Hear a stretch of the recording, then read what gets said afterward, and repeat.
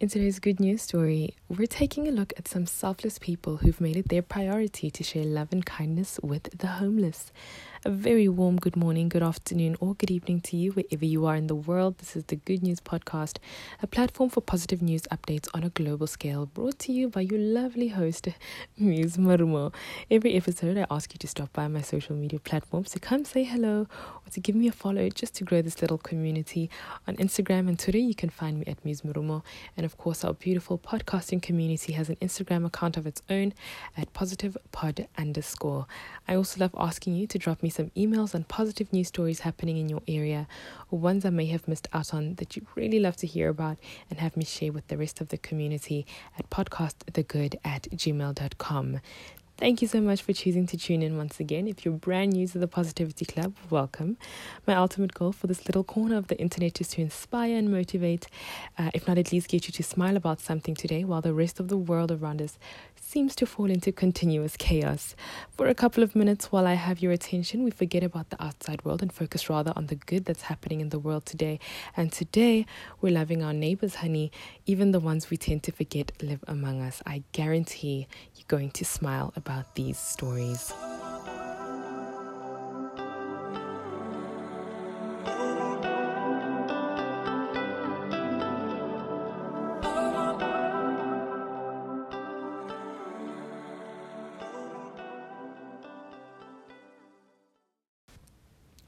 I don't know about you, but whenever the weather seems to change in the slightest, one of my very first thoughts goes out to people who have less than I do.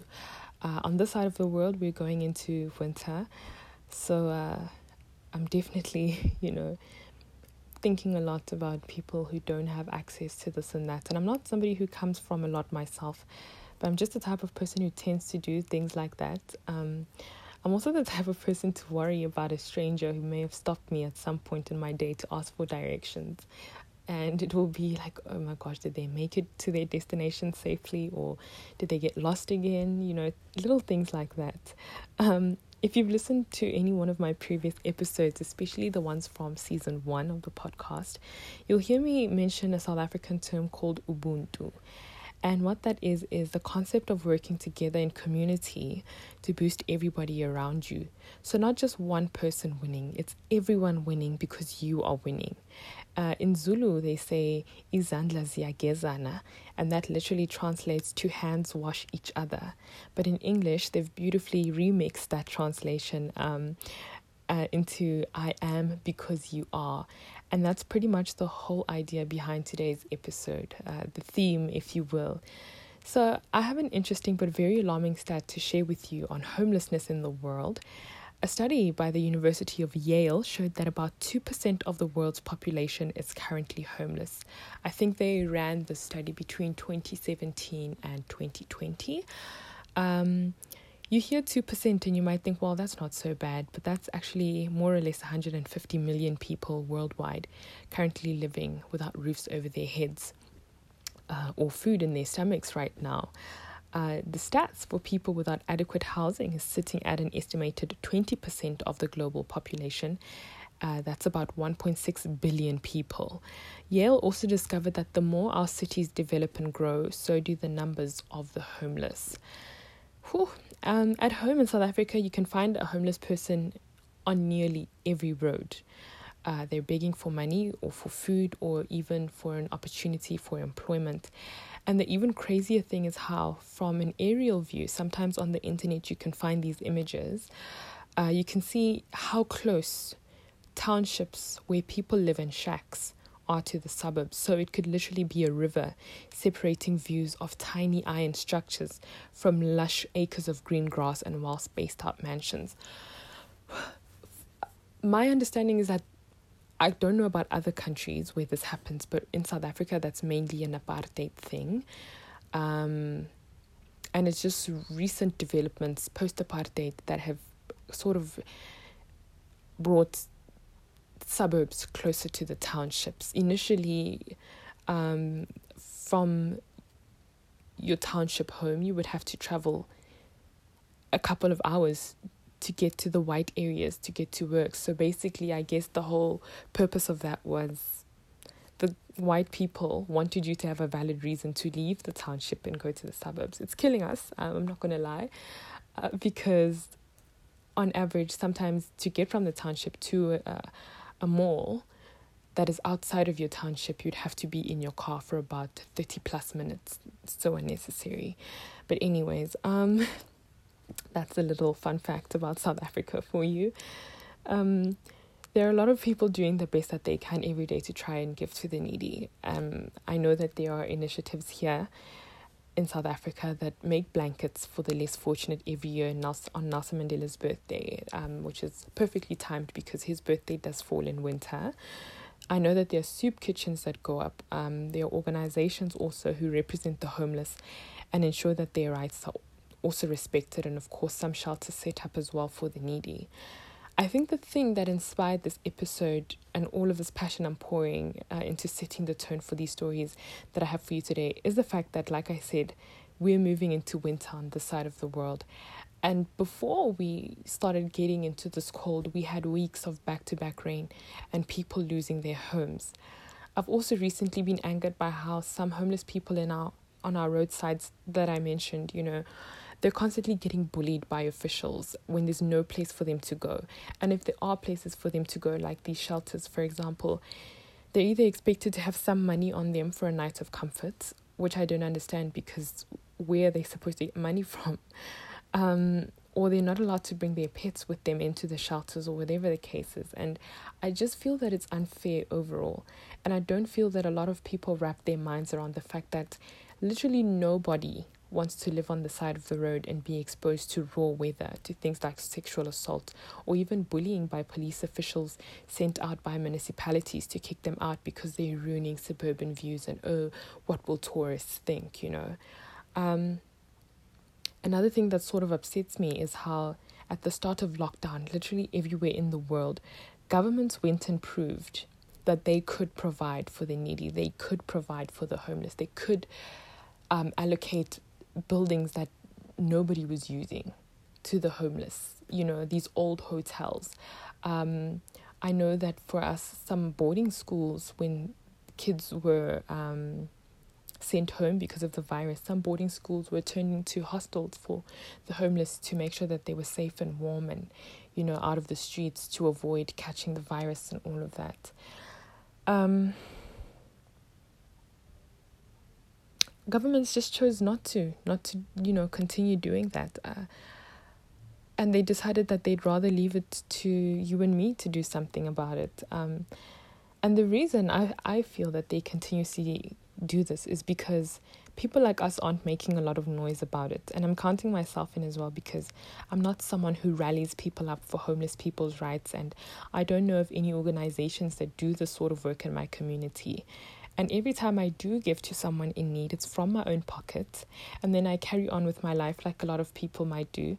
After a few days, because I worry, after a few days of worrying about that person that I helped, like, did they get something to eat again? It's raining. Where is their shelter? Things like that. And then when I come across somebody else I feel called to offer a hand to, I start the cycle again. So I don't know exactly how to contribute properly to this cause to try and make things easier for those who are less fortunate at this point in my life. But I have come to learn that right now, at this point, my biggest weapon or the biggest thing that I do have to offer is my voice. Hence this episode and this lengthy foundation for it. And I hope that if you don't at least find it in you to physically help out after this, whether it be by continuously giving or finding organizations in your area that cater to this sort of problem, that you'd at least voice your feelings about it to the next person too. Because history has proven that when everybody bands together in opposition for something, systems have no choice but to change. And hopefully we eventually get to a point where hoarding wealth and excluding the less fortunate becomes something we all frown upon, because this world we live in has always been abundant. Our systems just chose to sort of hold certain groups of people back so that other groups could get a head start, and then the winners went and forgot where they came from, so everybody else also forgot that we're all running the same race ultimately. And there's always been plenty for everybody. in this world to survive and be abundantly taken care of. So that's just my 2 cents, which I hope sinks in and resonates or inspires you in some way, just gets you thinking. Let's meet our community heroes finally. So to start, we have a 17-year-old Lindsay Sobel, who I guess shares the same views as I do about privilege not being a blessing that's equally distributed. At the age of 12, Lindsay got to head down to the LA Staples Center for a basketball game, and seeing the number of homeless people in the area, she says, opened her eyes to an entirely different reality. And one of the things that stood out for her at the time and put things into perspective for her was how a lot of the homeless people either didn't have shoes on their feet at all, or they wore shoes that weren't in any decent condition. So Lindsay is of the Jewish faith, and her act of kindness was inspired by her faith. The Good News Network wrote that for Lindsay's Tikkun Olam, I hope I'm pronouncing that properly, for her Tikkun Olam in 2016, she came up with a charity organization called Shoes for Souls. And what they do is they are an outreach program that collects and distributes shoes for the less privileged people of Southern California. I learned while doing this research that Tikkun Olam is a part of the Bat Mitzvah ceremony, which has to do with getting young people to play their part in repairing the world that they live in. I think that is it's a beautiful thing to have your faith centered around. I love that. To get as many shoes as she possibly could, Lindsay reached out to her classmates and her friends for help, and also organized a shoe drive at her summer day camp, getting her peers to compete to see who could bring with them the most shoes for charity. Of course, COVID-19 came along and affected everything, including Lindsay's shoe drive. But like everyone else who turned to the internet during this period, Lindsay used her platform to continue her shoe collection and has thus far, since the inception of her Souls for Shoes when she was 12, relocated 30,000 pairs of delicately worn shoes to new owners who needed them the most. Whether or not she may not be aware of this, I also found out while doing my research that shoes play an important role in the overall health of people, and it's quite obvious that homeless people don't have access to healthcare as it is. So in more ways than just allowing them to have a bit of dignity restored to them by giving them good shoes, Lindsay is keeping a lot of homeless people from having health issues in the future as well. So big ups to her for that.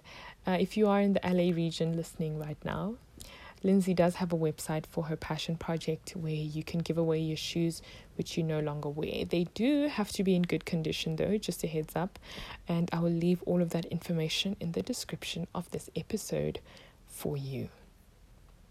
Moving from LA to Chicago, a coffee shop is making a big difference for the homeless. Peter Thomas, who goes by Pilot Pete, has been behind a 7-year drive around Chicago, collecting and giving away a whole range of necessities to the homeless in the city known for its wind and cold. The start of this initiative saw Peter Thomas convert a 26-foot truck into a pop-up coffee with purpose coat store, and 7 years later, Pilot Pete and his volunteers have been able to fill the store on wheels with toiletries, coats, blankets, boots, socks, and a whole bunch of warm goodies for the less fortunate to look through and shop for, free of charge, of course, with the inclusion, of course, of coffee and treats, because what would a coffee shop be without those key elements?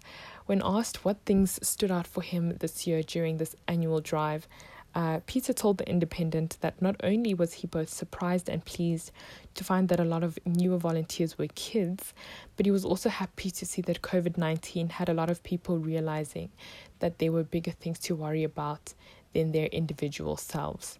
In speaking of the people he's dedicated his time and resources to helping, the people that are stereotyped, even by some of the newer volunteers that get on board to help the cause, Peter Thomas said, and I quote, "You never really know where someone has been or what they've been through before meeting them. With the homeless, we treat everyone the same or equal." Wouldn't that be the perfect way to go about things just generally in life? not attaching labels to people who you haven't spared a minute for, you know. I've linked in the description a petition you can sign to help keep Pilot Pete on the streets of Chicago and to convince the mayor of his services and that they are life-changing and essential to those who really need them. The signatures are looking amazing so far, but you can add yours and add your voice, even if you aren't based in Chicago. The best thing about the internet, I think, is how it makes the world smaller.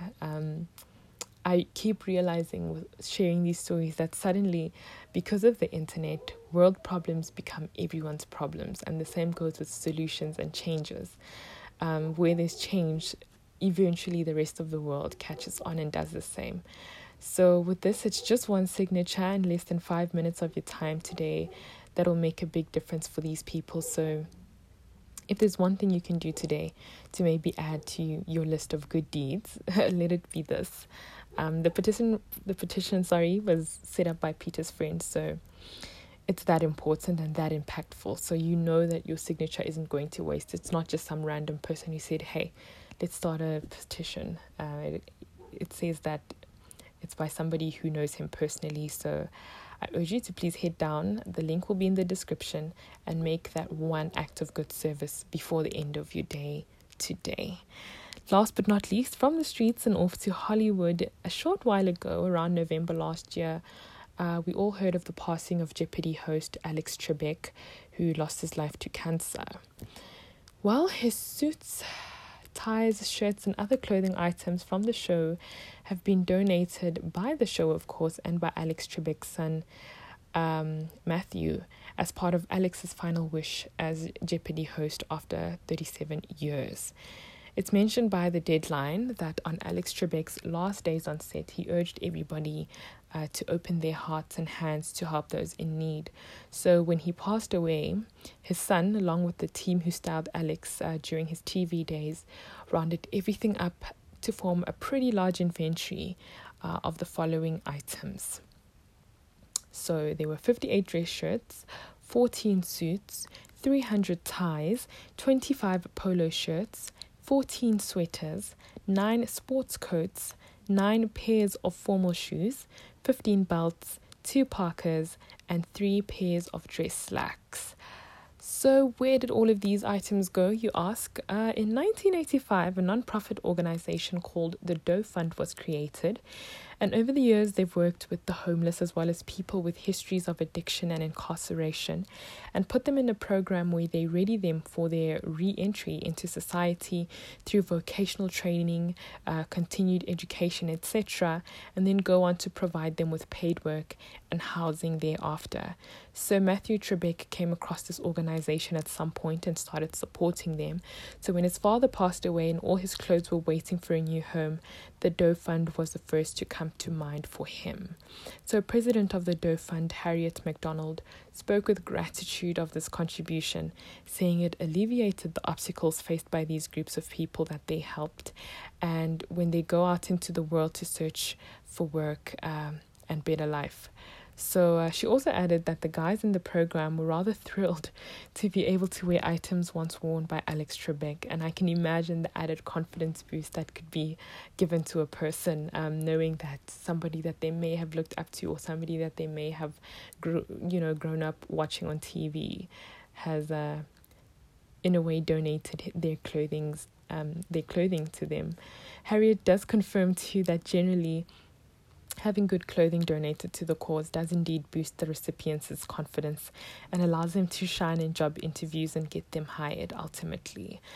So far, about 28,000 men have had the help of the Doe Fund. So that's 28,000 lives changed. Matthew Trebek himself has contributed to the training and wellness of the Doe Fund recipients. The Washington Post mentioned in an article that in one of the 3 restaurants he owns, before the pandemic hit, Matthew and his business partner used to let the men from the culinary program at the Doe Fund to come down and train in his restaurants as cooks and eat for free. Of course, he plans to continue on with that when things get better, pertaining to the coronavirus, saying that this is something he knows that his father would have wanted him to keep at. What a warm family that is.